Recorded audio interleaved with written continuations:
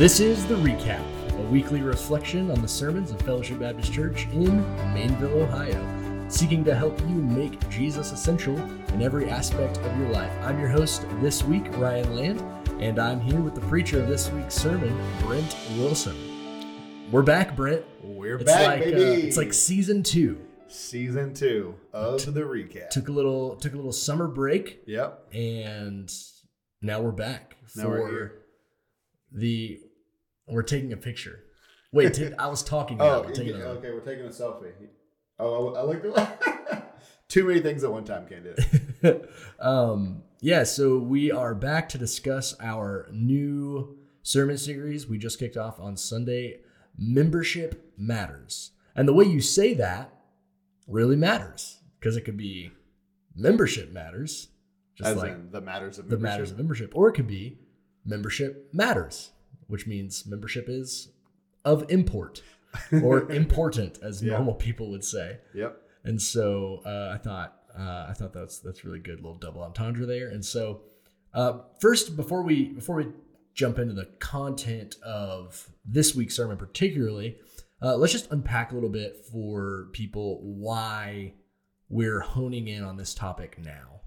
Yeah, and why are we doing this series? So if you go back, I talked about in the sermon. There's been, since I've been here, which will be 5 years next month, which doesn't seem like 5 years. I feel like it's been 2. But so since I've gotten here, we wanted to get healthier and healthier. And one of the ways we needed to get healthier was just in our ecclesiology, which ecclesiology is the doctrine of the church. It comes from the Greek word ekklesia, means the gathering of the church. And so we needed to get healthier there. And so we did a couple of things. We've improved our process for membership. We've got this starting point class people have to come to, learn about the DNA of the church, what the church believes, membership, all these different kinds of things. And then they have to have a interview with me or one of our elders where they talk about their testimony. We confirm that they understand the gospel, that they've been converted, and truly trust in Jesus, that they are Christians. And then the second thing we did to kind of improve our ecclesiology was kind of fix our leadership structure, which was actually having a biblical view of a plurality of elders. Mm-hmm. So we made that move. We've raised up elders, and elder and pastor, kind of the same office, same word there. And so we did that. And so this is kind of the next step in that journey of deepening our ecclesiology to say, hey, we want to have a deep, robust view of the church, and understanding of the church and our role in that. And so we need to understand that we are covenanting together. Mm-hmm. I did define kind of what is a church, because I think it's important to understand what a church is and what a church isn't, because it kind of lends itself to, okay, why are we making a covenant? Well, why is a Bible study in your home not a church? Bible study in your home is a good thing, a great thing. You should do that. But what makes our gathering together a church and not the Bible study you have in your home a church? Well, the historical Baptist definition would say a church is one who practices the 2 ordinances, that is baptism and the Lord's Supper, who has the 2 offices, that is the office of deacon, the office of elder, and willfully chooses to covenant together for the purpose of being a church. So one, they are actively recognizing, hey, we're a church, and we're going to covenant together, and we're going to be together, and we're going to be in and for the gospel. And then therefore we're going to have these 2 offices and practices these 2 ordinances. So that makes us a church. It's not a steeple that makes us a church. It's not having a service that makes us a church. It is the covenanting together and practicing these very specific church functions and offices. Yeah. So this is a question I think that is really important, and especially as we're just talking about this over the next couple of weeks, is why care so much about a covenant membership? Why make it harder to join that? Why can't just anybody join the church? Like, why is it important for us to take this seriously? Yeah, 2 things come to mind there. Number one, it's a loving thing to do at the front end, to draw lines in the sand of what cooperation looks like, right? So we are coming together to serve one another, to serve the church, to put our money together, to put our time and resources together to do something. Well, if we just say, hey, any and everybody who even kind of like Jesus, y'all come on in with us. Well, there are going to be problems that arise down the road.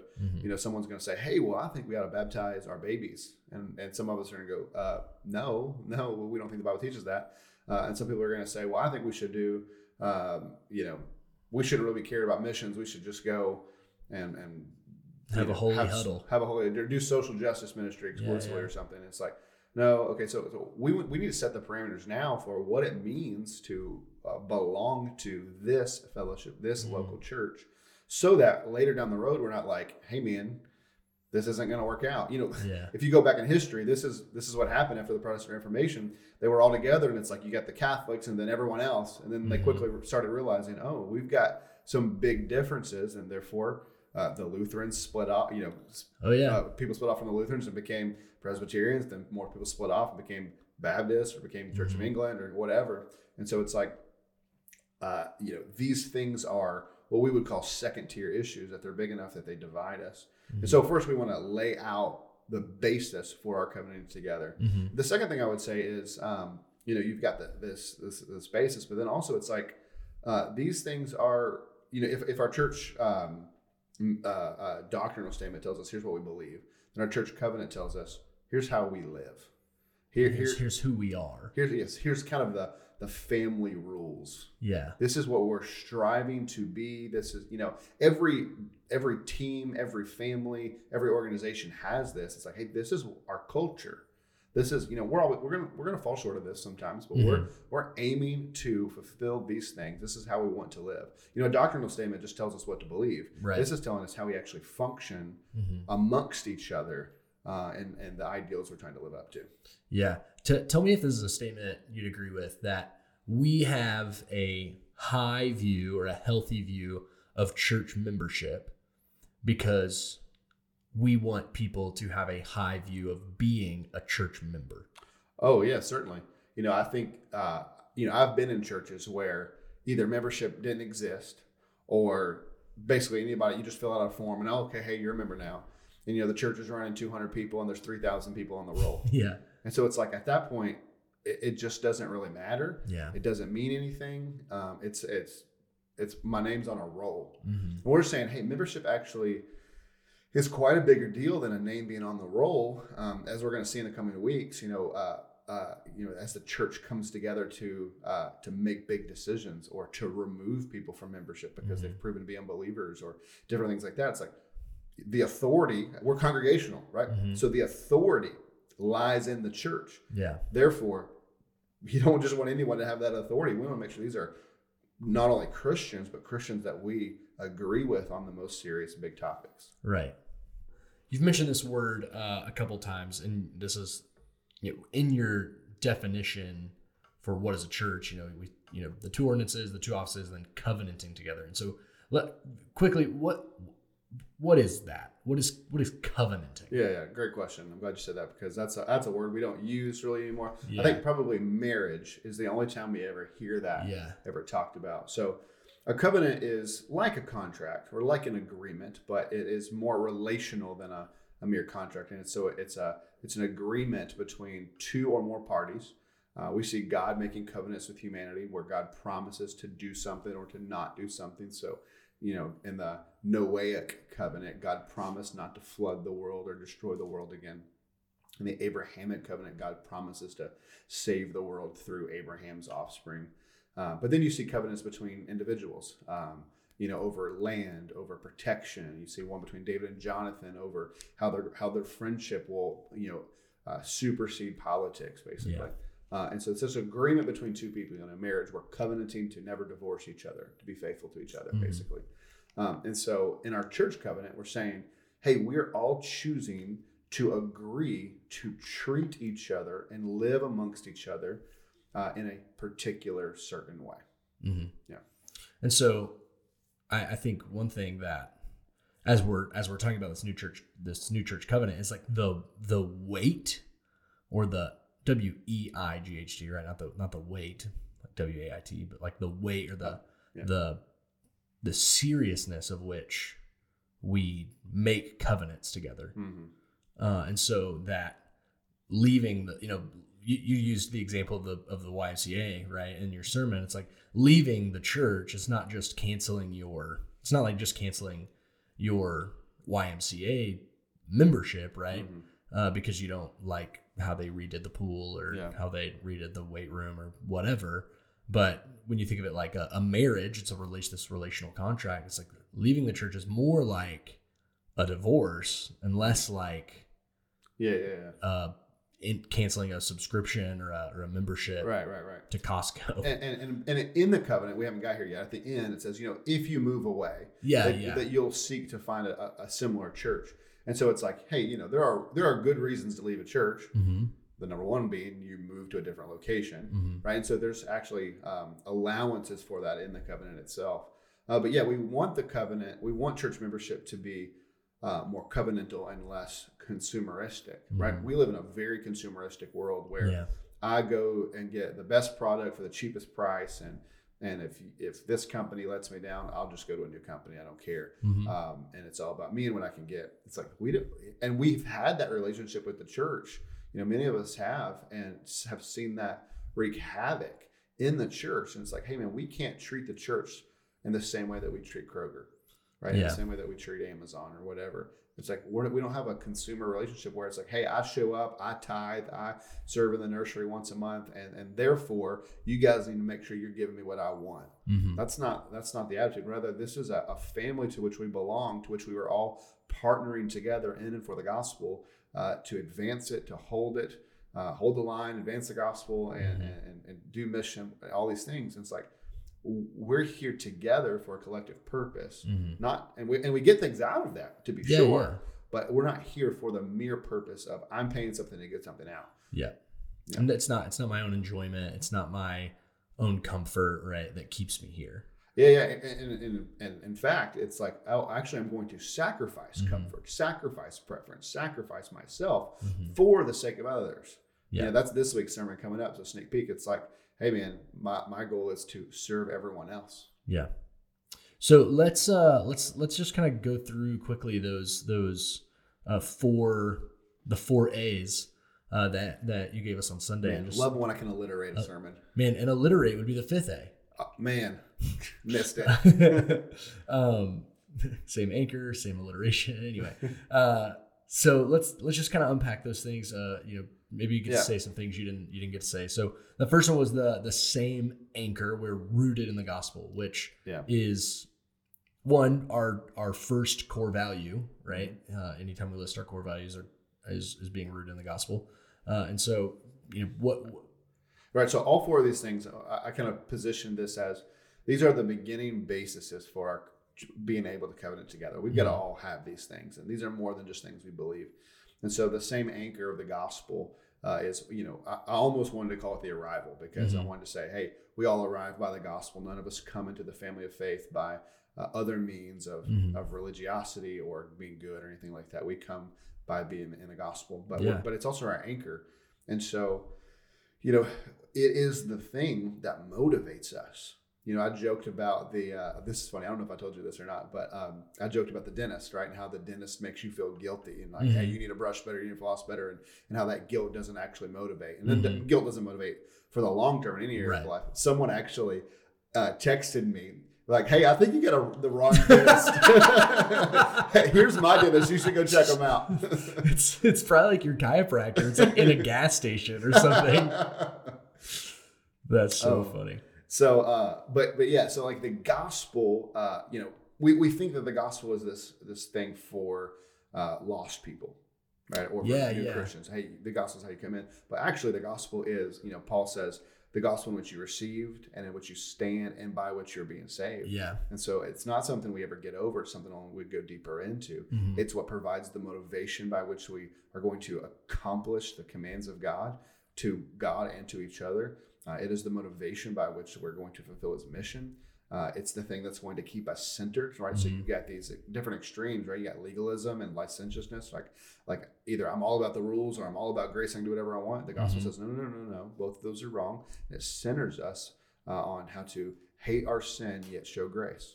Yeah. Right. The churches that are super legalistic, right? You walk in and someone walks in with a hat on and everyone's dead eyeing them and staring at them like, how dare you wear a hat in this holy place? Yeah. Flip flops or whatever. Yeah. But then the church that's all about grace is like, people are coming in and it's like, you're same sex, living in a same sex, unrepentant relationship. You know what? You do you, man. Yeah. And it's like, no, both of those things are wrong. And we've got to hate sin and show grace. Yeah. In this tension. Well, I think even with the image of the anchor, right? It's like it's like, let's just take every gospel preaching, Bible believing church, right? Is going to drift in one direction or the other. You're going to be more legalist. You're going to be more kind of free grace. You're going to be more contemporary. You're going to be more traditional. You're going to be, there's all these directions in which you could drift, but you're always going to be, you're not going to go too far, right? When the gospel is your anchor. Right. Yeah. And so it's like, that's what we may like, our preferences will change, our culture, by that, I mean like what we wear, the music we like, that's all going to change. But when the gospel is the anchor, right, you'll never go, you can't be going too far. That's a great point. Another great example would be like, sometimes we say, hey, we want to do whatever it takes to reach people. Oh yeah. Right. And I remember sitting in a youth ministry meeting when I was a youth pastor with these other youth pastors, and they were like, hey guys, I just think if we bring in a BMX team that can, do like some stunts and stuff, like we'll see a lot of kids get saved. And it's like, I remember just sitting there like, what? Or a lot of kids get hurt on BMX bikes. So what is this dude talking about? And it's like, when you're rooted in the gospel, we don't say, hey, we're going to do whatever it takes to get people saved. We say, hey, we're going to do whatever it takes within the framework of faithfulness to the gospel to get people saved. And so it anchors us to say, hey, you know what? Doing A, B, or C may not be the right approach. Yeah. And this kind of leads into the next A, I think. But when when the gospel is your anchor, every decision you make has to go through it, right? Is like, is this ultimately glorifying God? Is this, preaching the gospel, this program, this curriculum, this song, this whatever, right? Every decision we make as a church, as church members, it's like, is this thing we're doing? So a great example of that is, I don't remember the church, but some years ago, there was a church on Easter that sang Highway to Hell. And, they thought, oh, this is a great idea. We're going to shock people and whatever and sing Highway to Hell. And this is a judgment call. Yeah. And so people may land on different places of this, but as I look at that, I look at that and go, I don't think that's glorifying God. Yeah. I don't think that's making much of Jesus to sing this secular song that really isn't. It's glorifying the highway to hell. It's not a warning. Yeah. And so we say, hey, let's not do that. Yeah. And so I think you're right that it is the guide for decisions. And here's the thing. I hinted at this a little bit in the sermon, but I didn't have a lot of time to go into it. There are a lot of decisions that are kind of neutral. Yeah. Like they bring God glory, but not very like directly or like obvious. Maybe obviously is the better word. Yeah. It's like, hey, we think we ought to paint the walls this color, or we're in the middle of a bathroom remodel. Right? We're gonna make these decisions about the bathroom, and it's like, this person likes it, this person doesn't. And it's like, yeah, but is this like actively not glorifying God? Like, are they trying their best to make something beautiful and good and helpful? It's like, okay, they're trying their best to glorify God, and they're certainly not breaching that. Yeah. And if I don't like the color they chose, you know what? I can get over that a little bit. Yeah. I often in youth, when we talk about this concept, right, that there's sort of morally neutral decisions. It's like, you pick a shirt in the morning between a blue shirt and a yellow shirt, that's morally neutral. But if you pick a shirt that says smoke weed every day, it's right, then there's a moral element has come in, right? And so as long as we're not doing something degrading to the bathroom, right, or to the church or to the program or whatever, it's like we can disagree on how we do certain things. Right. But as long as if I look at you and you're doing this thing in order to reach people or to advance the gospel or disciple people, and I go, you know what, that's just not my cup of tea. But man, that dude's really trying to glorify God, and he's not preaching the scriptures or whatever. It's like, you know what, I'm gonna get behind him. I'm gonna pray for him. I'm gonna love on him and support him. And like, we can do that. We don't, because we're never all gonna agree. Especially in the context of a church member, of like a church Of covenant. my local church. Yeah. It's one thing if the church down it's a church down the street Yeah. doing it, right? We can be like, that's kind of silly. That's not how we would Yeah, do these for things. sure. But when it's within our walls, Yeah. we can say, this is not my preference. This is not my plan, but this is my brother. This is my sister. And so Yeah. I'm going to pray for them. I'm going to support them. I'm going to encourage them. And then if it fails like I think it does, I'm going to be there beside them to encourage them, to love them, and to help them make it better the next time. Right. Yeah. Oh, I just knocked the table. So that's kind of, so aim, talk about what you meant by aim. I think we've been kind of dancing around it here. Yeah, that's it. Is that, Yeah. that our aim, our the thing we're trying to hit in every decision thing we do, and how we live, not just in our decisions, but in my holiness, in my repentance, in my life before God, in church, at home, at work, and everywhere I go in between, is trying to glorify God. You know, Paul says, whatever you do, whether you eat or drink, do it all to the glory of God. And so it's like, we want to be a church where everyone 24/7, 365 is seeking to glorify God. And that even happens in the basic things of eating, that, you know, I'm going to sit down and we're going to thank God for this food. What about if you eat and drink? Both of them. Okay. Okay. So what about same attitude? I think actually this is when we talk about church membership, this is really important.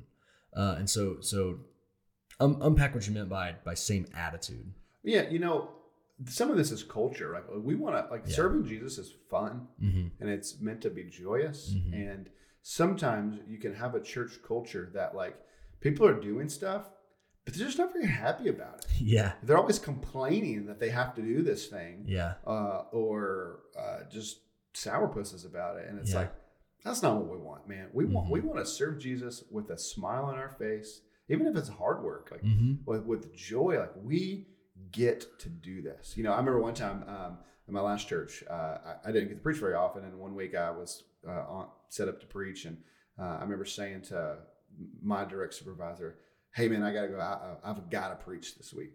And he said, no. You get to preach this week. Yeah. And it was like this kind of mind shift change for me. It was like, well, that's true. This is a privilege. And whether that is preaching, whether that is weeding the garden, cutting the grass, serving in kids, serving whatever you get to do for the Lord, you get to do that as God's steward and agent. That's what I was just thinking about, right? When you have the gospel as your anchor and glorifying God as your aim, then you can't help but think of serving the local church as a privilege. Because the only reason you're here is because of an act of generosity by God through the gospel. Right. And the way you're going to bring him glory is by serving his people and by teaching his people and leading his people and cleaning up after his people, right? And so it's that glorifies God and who he is. And so to look at that as a privilege, right, is I think key. And when we look at each other as a family, right, it's much easier to serve your family than it is to serve strangers. True. Like, I don't want to go bust tables at, shooters or putters or whatever. Yeah. Like, I would hate that. Yeah. But when me and Darcy are done eating and she's cooked, and it's like, it's easy for me to go do the dishes because I love her and she cares for me. And so this becomes much easier. And so in the same way, it's like we can serve each other's families and, lead in kids ministry and youth ministry and put up tables and chairs and clean tables and all that stuff because we love and want to serve one another. And let me say a thing that I think will be hard for some people to hear. This has been said to me in every church I've ever been in, where it's like, hey, we need some people to serve in kids ministry. And people's response is, well, it's the people who have kids that should be serving in kids ministry. And that has always rubbed me the wrong way. And even more so now, it's like, if anything, it actually should be the opposite of that. It should be the people who have the kids or with the kids all the time. It's like they actually need to hear from someone else other than their parents. Yeah, and it should just be a joy for, like, and again, people may not like to hear this, but people say it's like, I'm just not a kid person. I just don't like kids. But it's like, if you love your church family, it's like you're gonna want to invest in their kids, right, and their families, right. And if we're striving to be like Jesus, every picture Bible, right, has the story of like the disciples saying, hey, Jesus isn't really a kid person. Hey, keep your family. Jesus is not really a kid person. And then Jesus is like, what the heck are you guys doing? Get out of my way. Bring the he's kids like, to me. bring them to me. Yeah. He's like, he's upset with them. He rebukes them. Yeah. And because he longs to have those kids come and sit under his teaching. And so in our emulation of Jesus, should we not be the same way? Oh, absolutely. To long and see kids absolutely. sit under the teaching of Jesus. And I don't want to make that a too broad a statement. You know, we've got a lot of people who serve in kids ministry who are grandparents, right? And have been serving kids ministry for a long time. And I think that's awesome because now these kids almost have spiritual grandparents. Oh, for sure. In the Lord. But it's like, we want that to grow. Yeah. We want people to look and say, you know what? The kids being discipled in our church isn't the responsibility of some, it's all of our responsibility. Mm-hmm. And so if there's a need, I want to be the first to step up. Yeah. You know, sometimes I think, and this happens the larger our church gets, the more this can be an issue where it's like, hey, you know, we pay for that to happen. You know, like a lot of churches will pay for childcare workers to come in certain times. And it's like, the more you do that, the more people are like, can sit back and go, oh yeah, we just, someone else will take care of that. Mm-hmm. And it's like, no. We want to have the attitude of, if there's a need, I'm the first in line. Yeah. And if everyone has the attitude of I'm first in line, everything will get done and it won't all fall on one person. Mm-hmm. There's a classic kind of rule. People say 20% of the people do 80% of the work. Mm-hmm. And we don't want that to be the case. We want 100% people doing 100% of the work. 100% of the work. 1% each. Yes. Then the load is lighter. Yeah, for sure. So it's funny what that sounds like to some people is like, oh, you're asking like so much of me. But actually what we're doing is saying like, we're just going to share the load equally. Yeah. Right. And so if you're thinking, oh, you're asking so much of me, there's probably someone who's doing a lot more than you actually know or think. Right. For sure. So that's not that guilt is a motivator, no. Right? An active motivator, right? We want our service to be motivated by joy, by a longing, to be part of God's family, to be active in God's family. Yeah. So anchor, aim, attitude, finally authority. Yeah, we've got to have the same final authority. So in the language of the covenant, it is that the scriptures are the final arbiter on all issues. Right. So whether that's an issue between two people, an issue between, hey, this person wants to start this ministry, or an issue of this person believes this other person believes that. It's like when, you know, there are certainly areas, like we talked about, there are gray areas, right? Like the Bible does not speak to all things, right? Right. It's like people are arguing about a math problem. Like, yeah, the Bible's not fixing this issue for us, guys. But where the Bible does speak, it speaks finally and authoritatively, and we submit to it. Yeah. And if I'm wrong, I change. If you're wrong, you change. And that's not a me rubbing that in your face. That's we all have to do that, right? Yeah. Every one of us have come to the scriptures and been like, oh yeah, I missed the boat on that one. I need to change that. And so if I get to help you or you get to help me conform my life more to the scriptures, that's a joy for both of us. Yeah. And shouldn't be like a rub in your face sort of thing. Yeah. And so the Bible just has to be our final authority on all issues, and also in a sense also an anchor, because you know the world's always changing. Yeah. And the values 30, 40, 50 years ago are not the same today, and 50 years from now they're going to be different again. And so as culture changes and shifts and values shift, we want to be anchored in what has always been true and what will always be true and is unchanging, and that's the Word of God. And so we're going to anchor and stay on that no matter what happens. Yeah, I think, you talk about stuff changing. One kind of practical example I can think of is, I think before COVID happened, and I'm trying to pull up some data from Pew Research, but that before COVID, it was less likely for someone to say they were actively engaged in a church and only attend online. But post-COVID, I think that number is probably higher, right? Of people who say like, oh yeah, I go to that church, but they've been once. And so say that again, that they would say what? So they would say, I'm actively engaged with this church, but but for the majority watch online would be lower than it is now. Oh, more people watch online. Yeah, I think more people, and not just more people watch online, but more people think that they're meaningfully connected to the life of the church by just watching online. Right. And so if you're going to have that argument, I think or that discussion with someone, you're going to have to say, well, hey man, Hebrews says do not neglect gathering together as some of you do. Mm-hmm. And so it's like, you're going to have to deal with that. And it seems pretty clear to me that, to submit to the authority of the scriptures means to physically be together with the body of Christ, right? When they are gathered. Mm-hmm. And so it's not enough to be there digitally, to be there online. It's good. It's okay. Mm-hmm. But you're not actively engaged with the church. Right.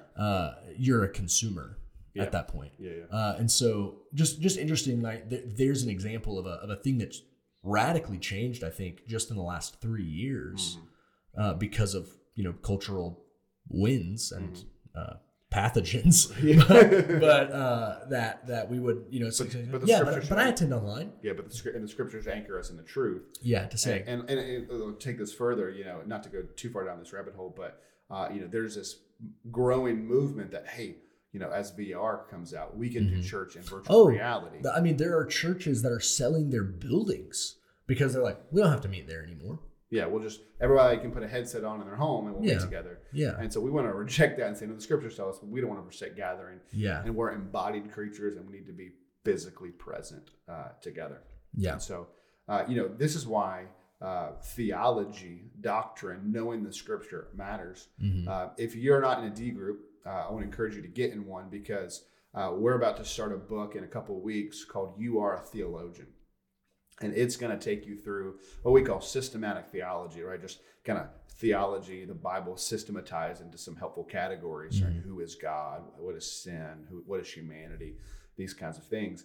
And while it might not seem super practical on the front end, like, it's not a book on marriage. Mm-hmm. It is incredibly practical in so much of your life. Because as you have conversations with people, as you try to help your adult children, as you try to disciple other people, as you think through issues as they come, if you're trying to play catch up when an issue comes and you're trying to think about it and then get all the theology, you're going to totally blow it. Yeah. But if you on the front end can understand some theological Bible doctrine, then when these things happen, you'll be more grounded and rooted and it won't sway you. Yeah. The best example of that is, talking about God as Trinity. The Bible never uses the word Trinity. It's a theological concept. Yeah.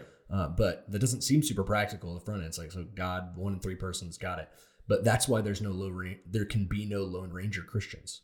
If God himself must exist in community, then so must his followers. Ooh. And so like there's just one example of how a theological knowledge leads you to what we would say is application or practical. I'm doing air quotes, you can't see it, but definitely encourage people to join a D group and read that book because it will complement the when we're giving points of application or practical use, like in church membership or in whatever we're talking about in your Sunday school classes or in the morning sermon. It's like it's gonna buttress that application. It's gonna reinforce it, or you are gonna have to come to us and be like, hey, you said this, but the theology, studying the Bible says this. How do we unify those two things? Or are you wrong or am I wrong? It's like, and that's how it's supposed to be. Right. Yeah, that's good. I think just to wrap this up, I think membership does matter, and so often in our churches, it's not. Mm-hmm. And so we've all grown up. Mm-hmm. In churches where it has not mattered. And so this is going to be new for some of us. Mm-hmm. I think most people instinctively hear and go, oh yeah, that's right. Mm-hmm. And I hope that's you. But we want our belonging together to be deep and rich and important and vital and life-giving. And so we want to go ahead and talk about that, put the parameters around that.